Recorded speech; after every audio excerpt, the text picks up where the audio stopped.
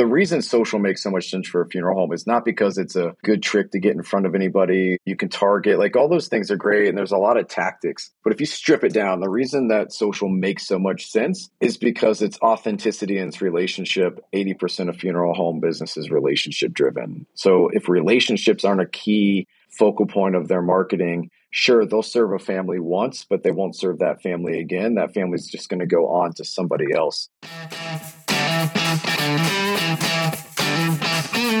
Welcome to the Direct Cremation Podcast with your hosts, Tyler Yamasaki and Will DeMichaelis. Today's guest is a serial entrepreneur. He is the founder and CEO of Disrupt Media, Connecting Directors, Funeral Nation TV, DeathCareJobs.com, and others. When you think about people in death care, his name is probably one of the top 5 people that you'll think about.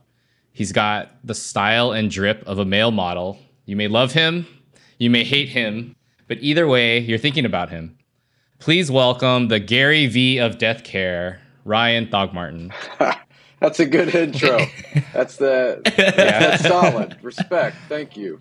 All right, I can introduce you at your next speaking engagement. Yeah, please do, man. Like the best intro up to that point was my daughters at ICCFA. So this is pretty solid. Oh, nice. We're glad.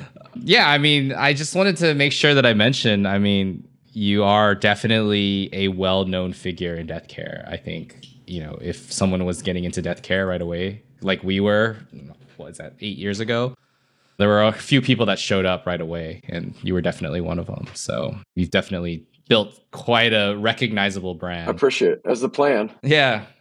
Yeah, right on. But before we get into what your current death care work is now, could you please share with us your background, how you got here, where you came from, and you can go back as far as you want. Like, I don't know, whatever helps to paint the picture of Ryan. All right, so I was born. No, we won't go back that far.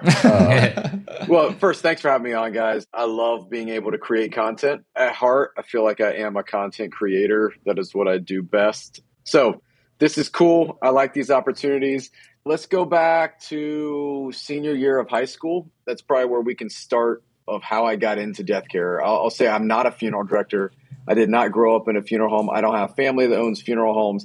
I didn't know anything about burial until I was like 22 years old. All I knew about was cremation. So I got duped into death care. And I'll go back to high school. I started a company the day I graduated high school, went to college, ran that company from my dorm room, dropped out of school, as all good entrepreneurs do. I realized that I had business professors that had never started a business. And I was further along in my journey than what they were teaching me. I loved business. I loved what I was doing. The first company I started was a marketing agency that was dealing in pay-per-click. We would build websites for high schools in Ohio, sports websites, and then I would go door-to-door, sell advertising. This was like 2000, 2001.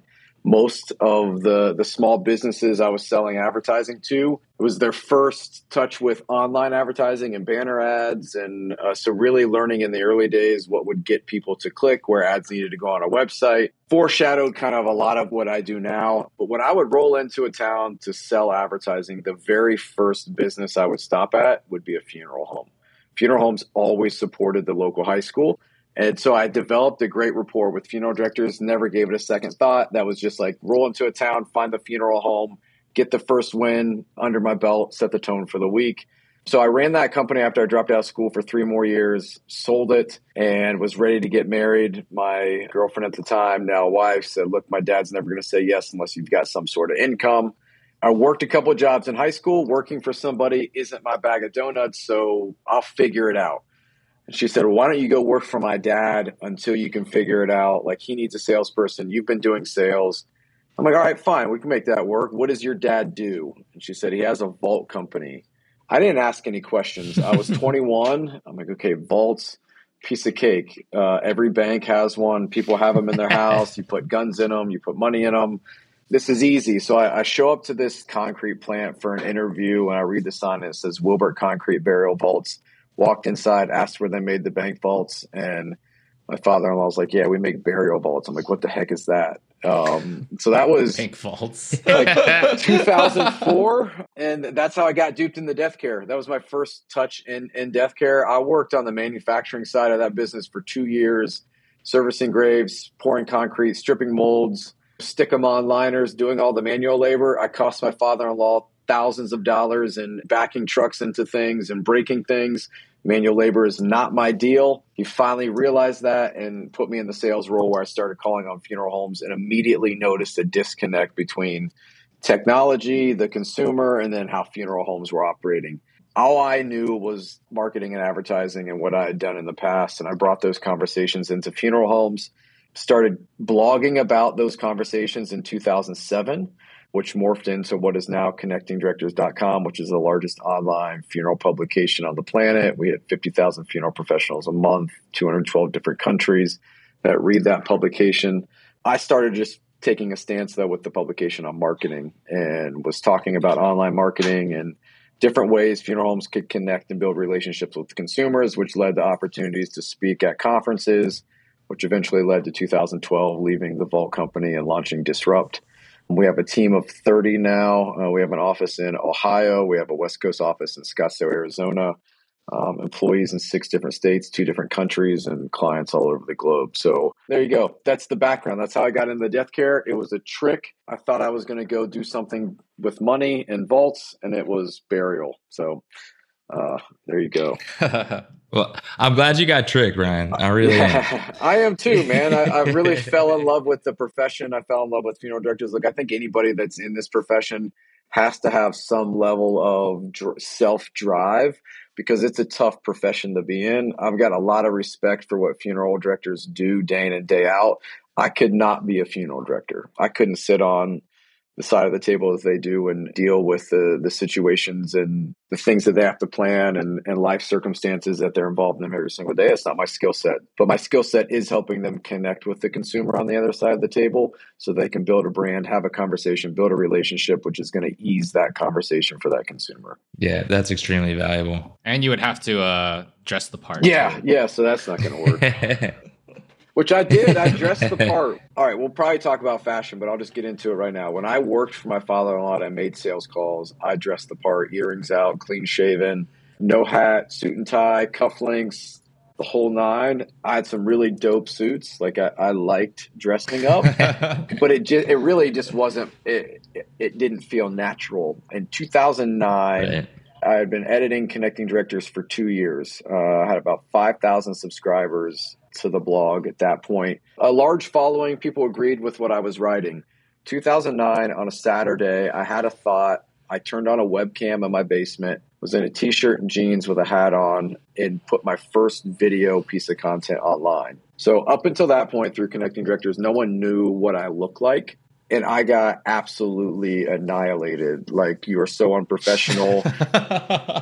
If you showed up at my funeral home looking like that, I'd kick you out. I can't believe we ever listened to a word that you had to say. And there was one guy, bless his heart, he's no longer with us, but was from Canada.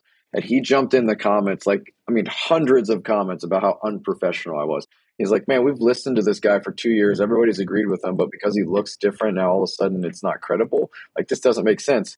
And one person out of thousands said something. And so I went to my father-in-law and I said, look, when I do my thing, can I get your permission to dress how I dress? Be me, be authentic, because that's how I feel businesses should be. Like, authenticity and relationship will scale any company because you'll attract the right people. And I said, when I make sales calls for you and work for you, I'll dress the part and do the things you need me to do. Because if I would have walked into funeral homes working for him dressed the way that I like to dress, it would have been negative impact on his business. I respected that. So right. Yeah, we came to amicable agreement that when I did me and my brand, then I could be me. And when I worked for him, I had to look the part of a salesperson. And that's really where it started. And it wasn't, when I launched Disrupt, it wasn't for me about dressing different as a marketing scheme. It was really about authenticity. Like, if you ran into me on a Saturday morning at a coffee shop, like, that's how I was going to look. And also, too, it's a good barrier to real conversation. If you can't get past the way that I look, then you're literally never going to listen to what we have to say if our company's working with you. And Someone that can Yeah. finally get over the way that I look and actually listen, they'll get a lot of value out of conversation and a partnership. And I've had funeral directors come up to me after a speaking engagement like, look, man, I love everything you say. I agree with you 100%, but I can't stand the way you look, and therefore we can't work with you. And fair, like, good. I thank you for being honest. I appreciate authenticity, and this is authentically who I am. I'm fine losing business being real than making more money being something that I'm not. Yeah. Yeah, that definitely is something that I've noticed. I actually thought it was really funny. You did like a mean tweets type of content a while back where you read like all the negative things that people said about you or had commented about you. And I thought that was so hilarious because you know that, I mean, you're not oblivious to the negative perceptions that people have of you, and you kind of almost like lean into it a little. And I personally think it's brilliant because in this case, all talk is good talk, right? People may talk negative or bad about you, but it's still, you're still in the conversation. And, you know, if I was selling social media marketing services and I found someone on social media putting out all this content, getting me to watch it, you know, I would relate that to this person knows how to do social media. So if I needed help, like that would be the person I go to. You would think. Yeah, you would think. You would think. I mean, have you always been able to embrace that and just rolled with the momentum of the haterade that people drink, or did it ever affect you, especially when you first started? No, I could roll with it. I don't know. I think that stems from I grew up in a really small town where everybody talked about everybody. I was a Christian. Gotcha. I was very vocal about my faith growing up, and that brought its own set of hate and things along with it. So the ability to push other people's opinions out of the way, I don't know if that's a gift or that's just I'm so in tune with who God created me to be that I don't really care what anybody else has to say. It's never really wavered my opinion on how I'm going to do things.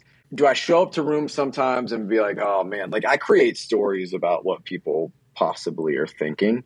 And I mean, the stories are based off of comments that people have made. And, you know, like there's some of that that's factual and real. And yeah, people are going to hate and they're going to say whatever they want to say. But I got to lean more into the people that are, wow, like we turned you off for 3 years. I wish I would have listened to you back then.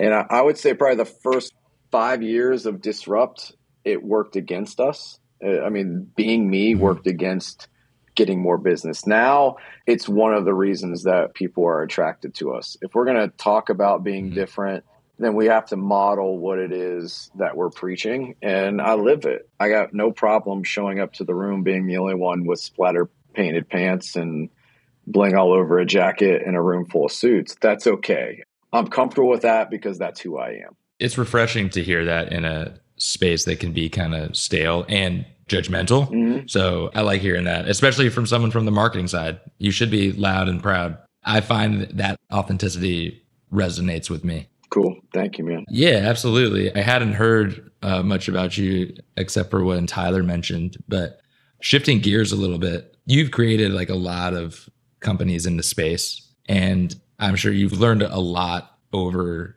the years with all of these companies. Mm-hmm. What has the collection of all the death care companies that you've started taught you about death care? Stay in your lane. I'll explain that. Every company that we've started that's worked has been when I've stayed in the realm of what I know.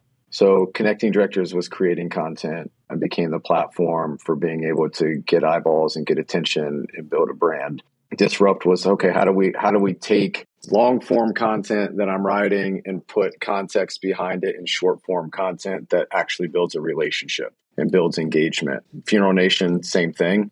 It's what you guys are doing here with this podcast. It's creating exposure. It's creating attention. It's bringing another flavor, bringing another opinion into the conversation. Jeff and I are very kind of yin and yang. We agree on a lot, but we have different perspectives on just about everything. And it creates for good conversation. Death care jobs, again, that's building exposure for somebody that needs to hire someone. We have a platform with a lot of eyeballs and we can put that in there. The companies that I've started that weren't inside my lane in death care, most people don't even remember. Like we started a social media network, cdsocial.com, way back, like 2008, 2009, something like that. Started a crowdfunding site called SoFun.us because I had a lot of startup companies coming to me for consulting, and they had these big dreams of launching a company in death care. And I think, I remember having this conversation with Tyler. I said, look, if you don't have operating expenses for a run rate of 24 to 36 months without generating any clients, then it's going to be a really hard opportunity to launch something in this business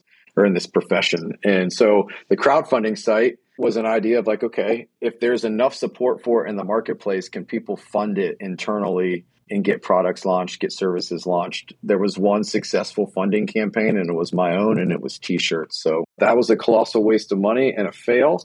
There's been plenty of other things that I've started that haven't worked. But every time I start something that hasn't worked, it's when I've gotten outside of my lane and what I know. And I think that's just something you learn as an entrepreneur. There's ways to make money doing just about anything, but just making a little bit of money doesn't deem it successful. Yeah, that makes sense. That makes a lot of sense. I mean, I'm glad you brought up some of we like to call them like fails or businesses that we started. I mean, we went through a massive pivot before starting Parting Pro, and most successful, even the big tech companies that do that, never really started with what they were or what their final product looks like. So this kind of brings me into the next point I want to talk about. When you go to, I forget what year it was like 4 or 5 years ago, Parting Pro had gotten its first booth and it was like right across from your booth. And at your booth, you brought your wife and your 2 daughters. And I didn't know at the time, but it seems like they're always with you. Like they travel with you. Yeah. They go to the shows. And I saw your 2 daughters, and I don't remember at the time, they were super young, but they were out there talking to funeral directors. They had no fear, no shyness, just like grinding, you know? And by exposing them so early to that, like, what are you trying to teach them? I don't know we took it that deep. I'll be honest. Mm-hmm. When you have young kids, so I think we figured out at NFDA or ICCFA this year, that was my oldest daughter's 12th convention. So she'd been coming to conferences since she was 4.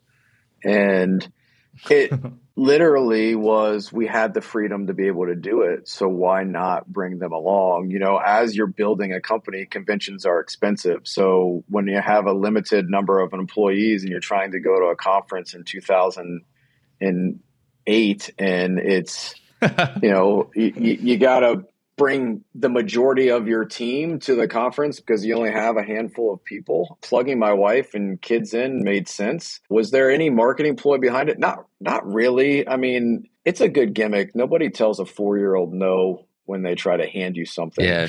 But what people don't understand is my kids work the booth. Like, they have conversations. They're around it all day. Like, they hear the demos and things that I do when I was at home. They heard the conversations. I mean, you know how it is when you're starting a company, there's really no off button. I'm much better at creating space and freedom now than I was when we were first starting the company. So they heard it. They knew every rebuttal. They heard every conversation. I had a funeral home in Singapore call me after the 2018 NFDA convention. They said, hey, we're ready to sign up. And I'm like, well, we haven't done a demo or anything. Let's do a demo.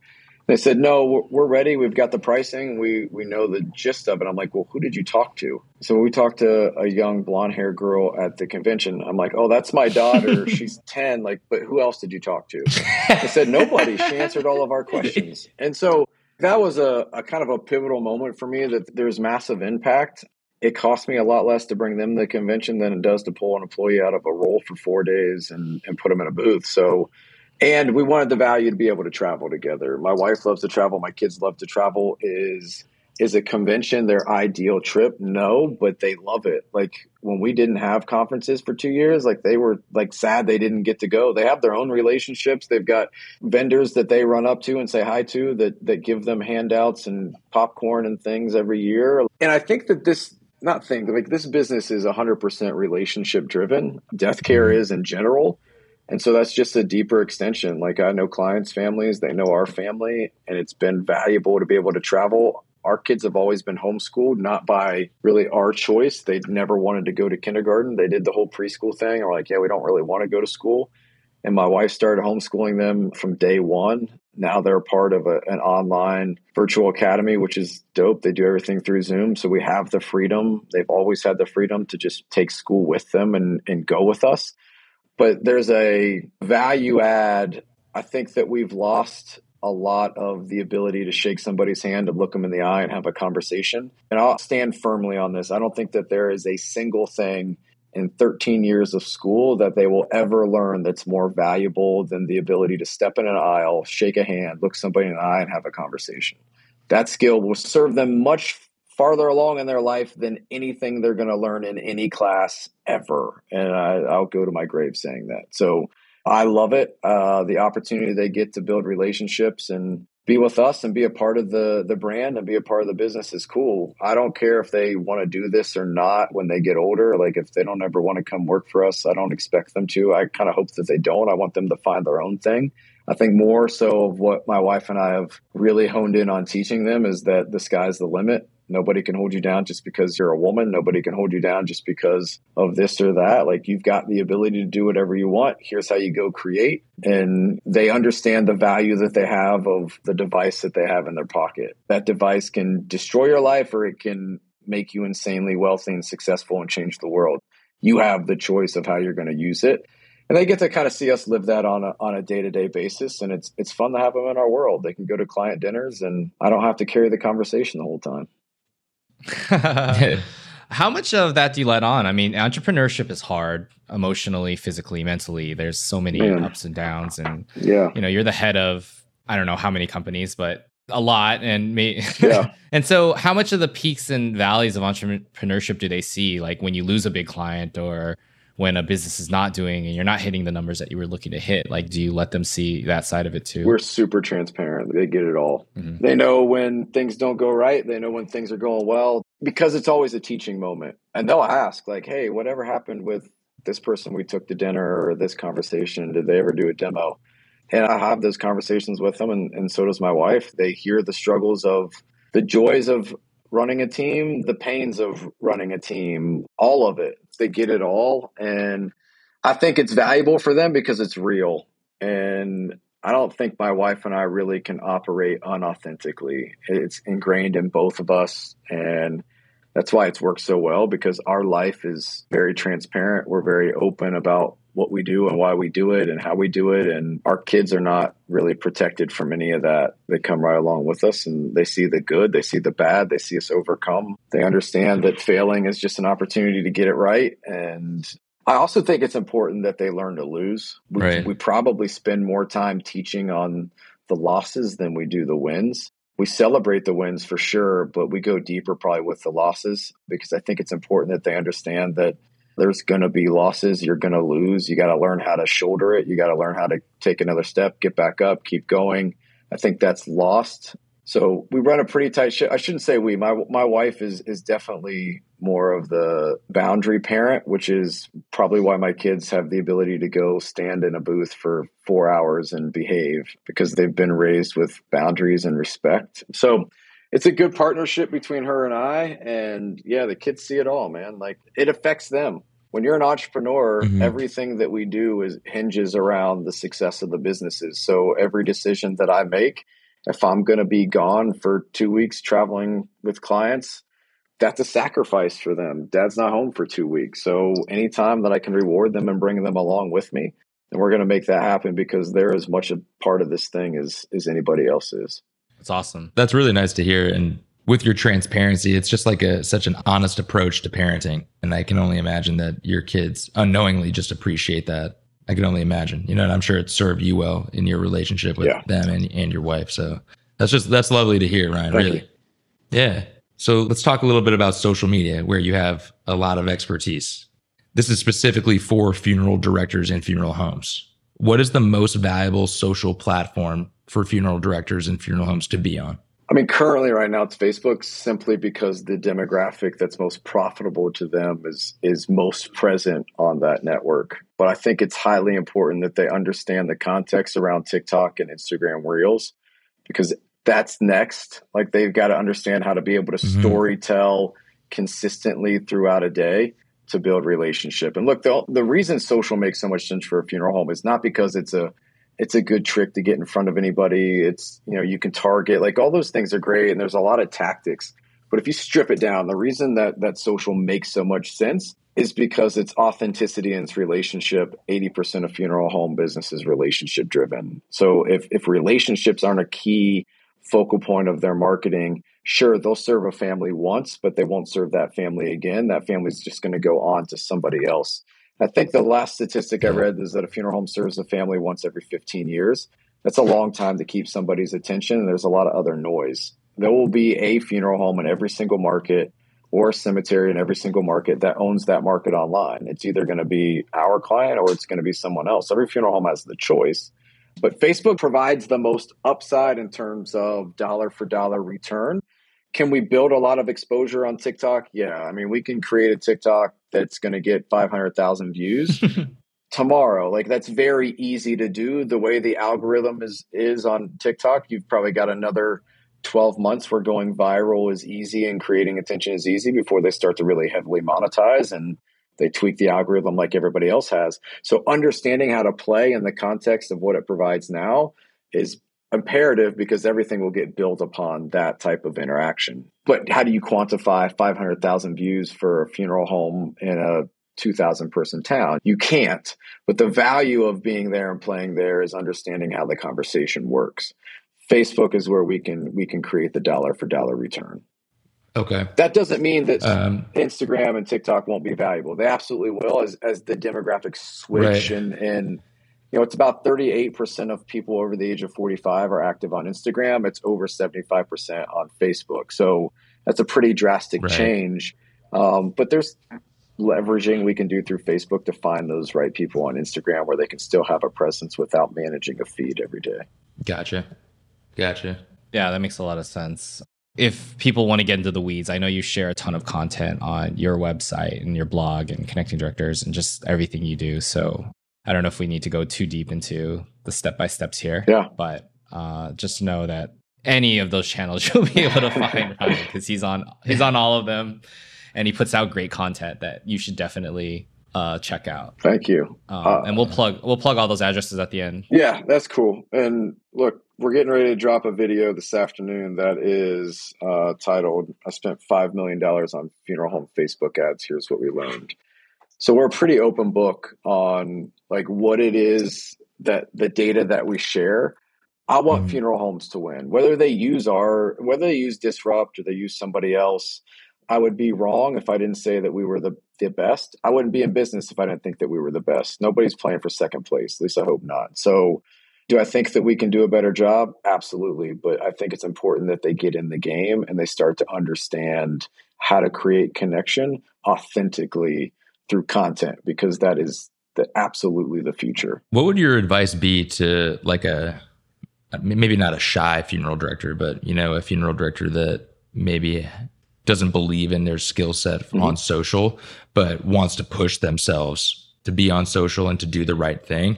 Maybe they don't have the budget to hire Disrupt. What would your recommendation to be for that funeral director to do, like an action item on social, whether it be consistently or whatever? What would you tell them? Well, number one, an easy post that they could do just to see the value of social and how their community wants to engage with them already, whether they're putting content out or not, is walk out in front of your funeral home and take a picture.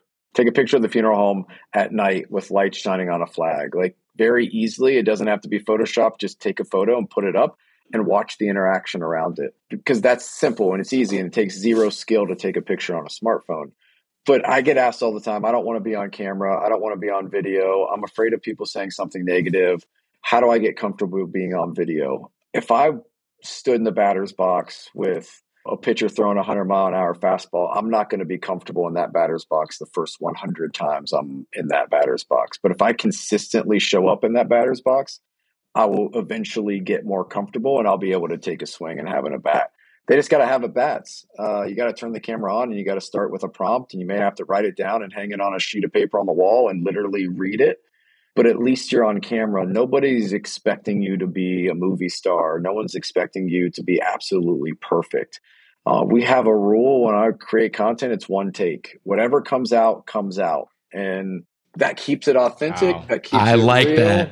It's hard, but it also forces us to be intentional about the content that we create. Right. every piece of content has a purpose. Whether I'm taking pictures of shoes and putting them on Instagram on a story, or I'm dropping a video about how we spent $5 million on Facebook ads for a funeral home. This is what we learned.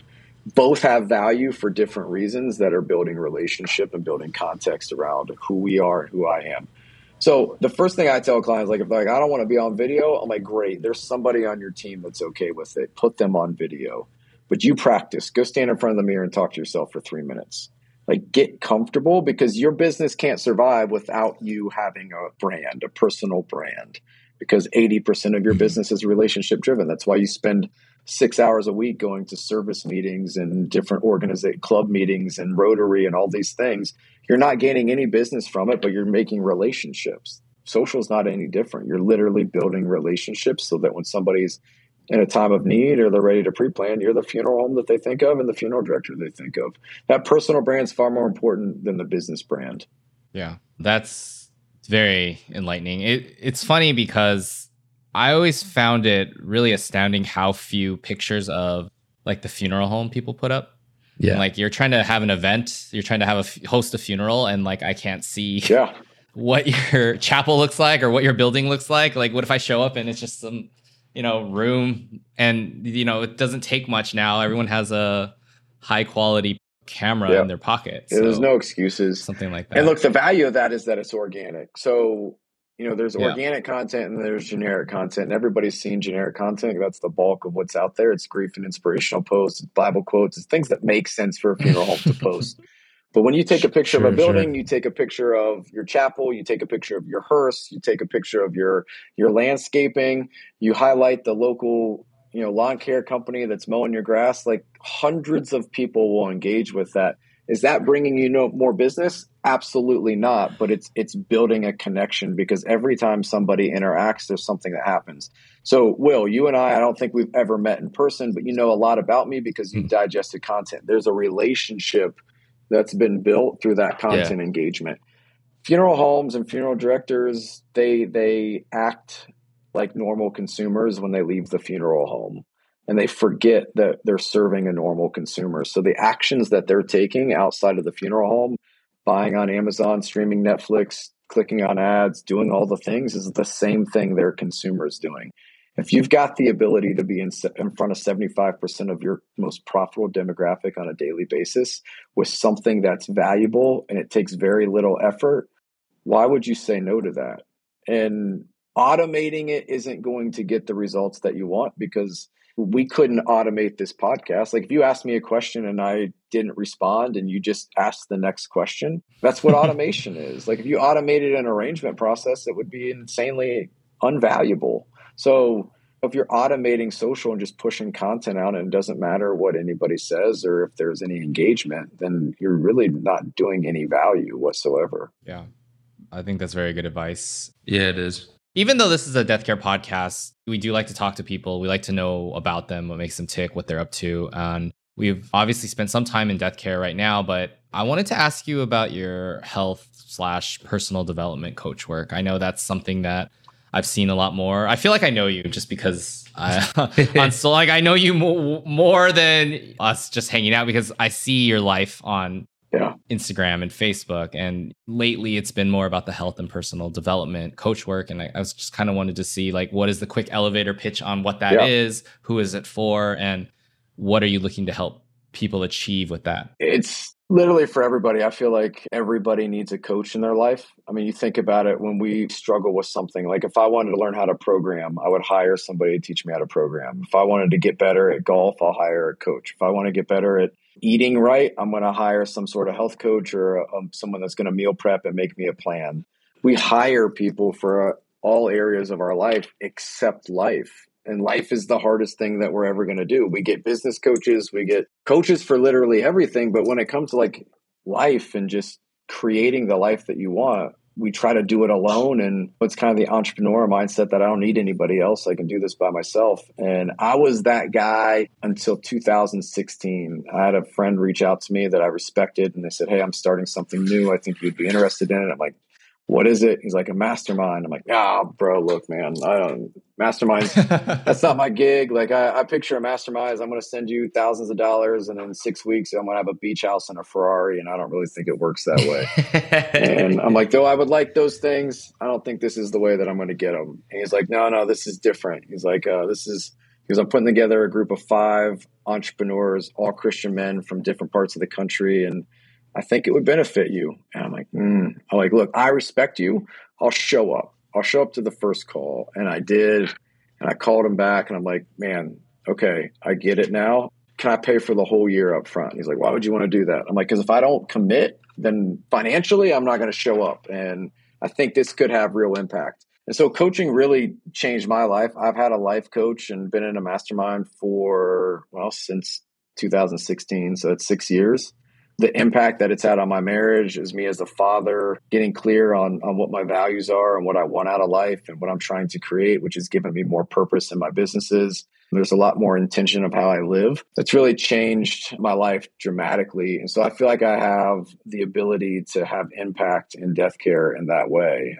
You strip down. I spent a lot of time analyzing the problems that funeral homes have. Why is one funeral home consistently been a 110 call firm for 30 years? Like when there's 8 other funeral homes around them that they could be getting more business, what's keeping them stuck at 110 calls historically? And there's a lot of mindset problems, generational patterns, generational chains, a lot of different things that weigh on us and limiting beliefs. And so if we can start to move those things out of the way, I really think that that's the foundation. If funeral professionals can get recharged for life because they spend over 100% of their time serving everybody else, burnout's a real thing. If you're not getting your cup filled in any way, then you're not going to be able to serve at the highest level. So, when I talk to a high-level funeral director and they're like, oh, yeah, my life is great. And I'm like, cool. When was the last time you had a vacation? Yeah, I can't take a vacation. Like, there's real guilt that if I take a vacation and Mrs. Smith dies and I went to high school with her son and then they come to the funeral home and I'm not there, they're going to be mad. That's completely false and a limiting belief, but it holds back so many funeral professionals. So there's like this commonality. And I fully believe that if we fix that part of the business, then the services that you offer, the services that I offer make a lot more sense because funeral homes are wanting to grow and they're wanting to scale and they want a better life and they want to achieve different things and they actually have vision and goals and understand that their thoughts can manifest and they can start creating that life that they manifest in their brain. So as I've seen the impact of that on my life, I've resisted it. And I feel like it was something that I was really called to offer to death care. It's muddied the waters. People are like, wait a second, you still do social media or are you just doing personal development? And I'm just like, yes, I do both, all of it. Health has been a part of that. So I lost 40 pounds in 2017, gained most of it back. And then I've lost 70 pounds total since 2017. And it's changed my life from how I feel, how I show up, mental clarity, all the things. And when someone starts changing their mindset, health is usually a part of that process. So the health program that we coach is really designed more as a personal development program because, you can lose weight, but if you don't change your lifestyle and your thought patterns, then you're just going to put that weight back on. So it's another tool in the tool belt that we can offer. It's not my main gig.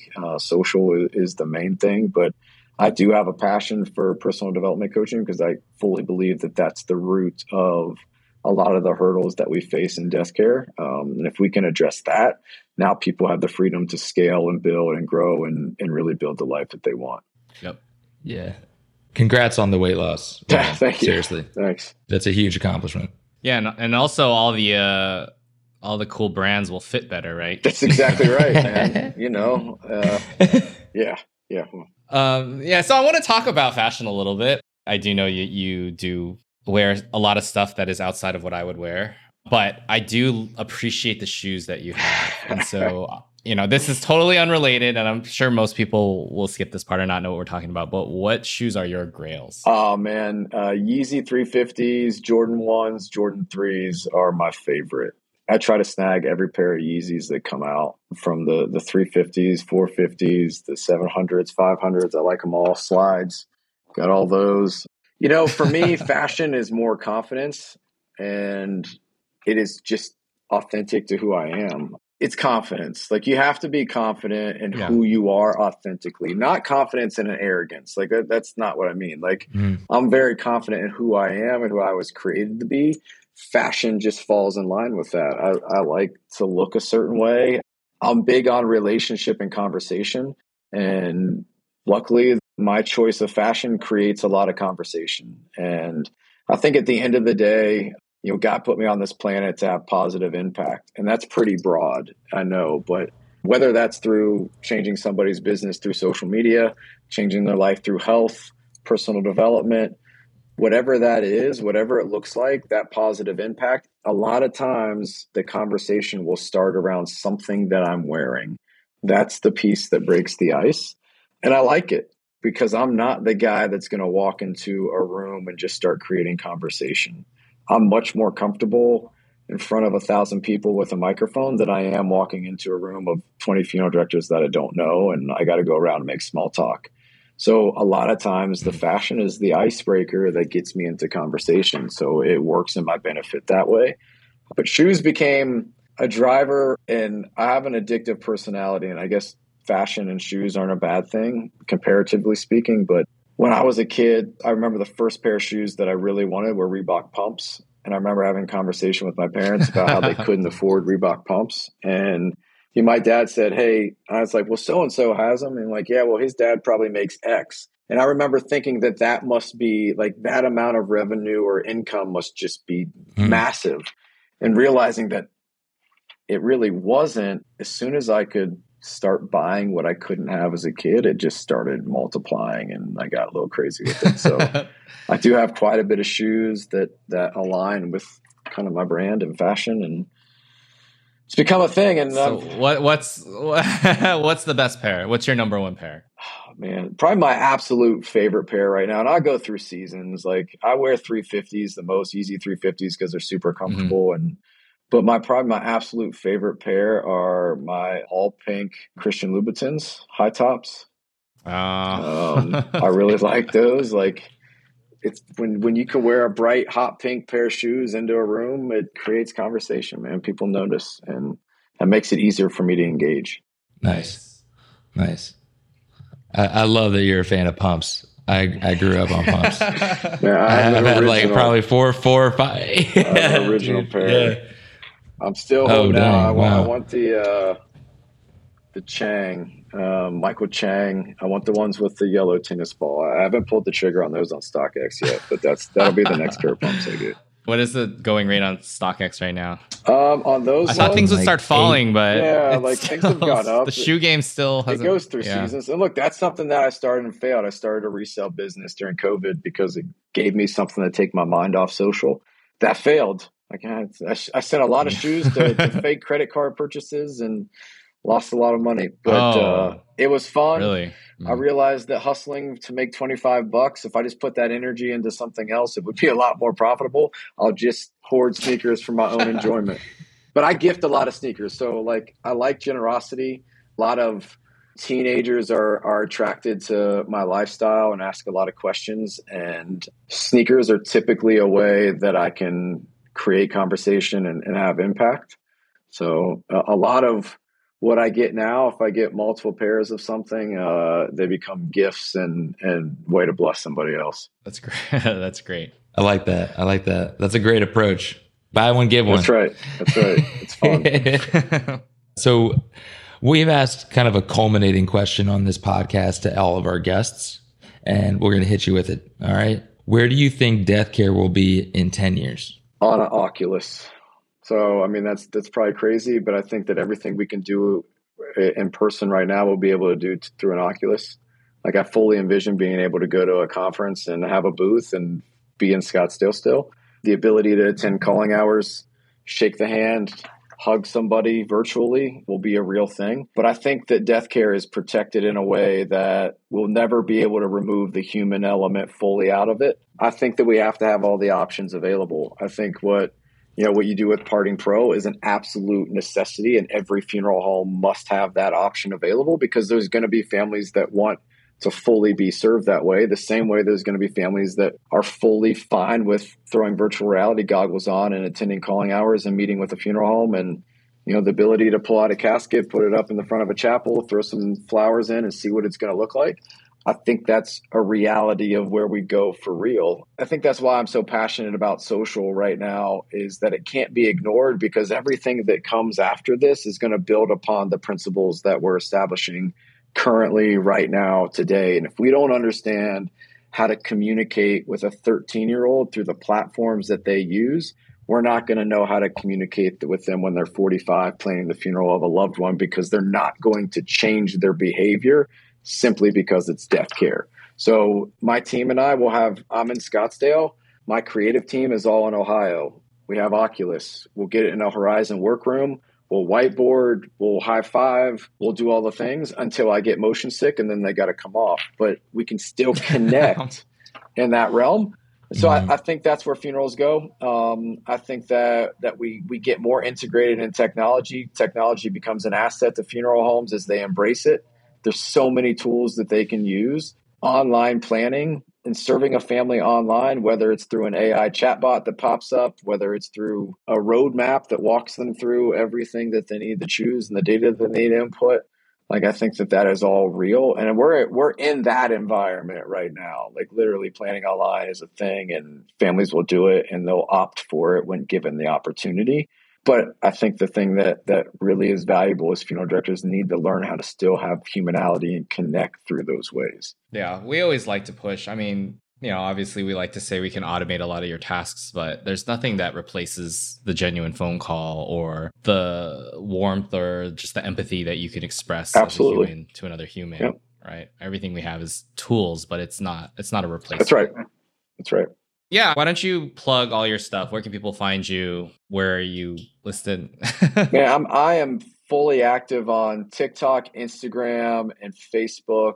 If you just Google Ryan Thogmartin or at Ryan Thogmartin on any network, you'll find me and you'll find content. If you're not following me personally, like, follow the brand. The brand does good content through Disrupt. It's all tailored to funeral homes, but I would love to connect personally. If you got questions about who I am and my motives and why I do things, like, before you write me off because I look like an idiot, just get on and give me a shot. Let's engage.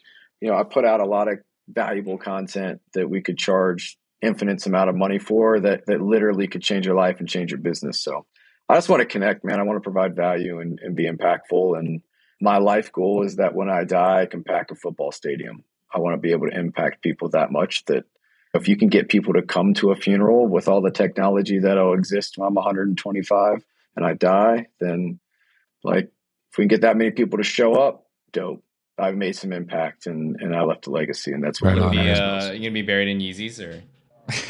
Yeah, I'll be buried in Yeezys or whatever shoe is hot at the moment, and my casket will be full of Skittles. All right. So sweet. I love Skittles. Cool. Yeah. All right. Well, thanks, Ryan. It's been a pleasure, Ryan. And I think it was very enlightening to, obviously hear the human element from you, because we do get the social media, and it's actually not that far. It's not that different, right?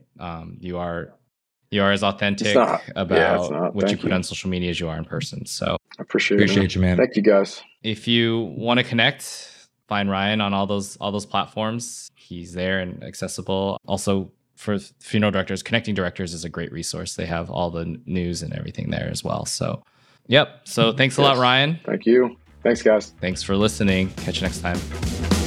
Thank you so much for listening. If you've enjoyed this episode, please leave us a review on Spotify or Apple Podcasts. If you ever want to know more, please find us at directcremation.com.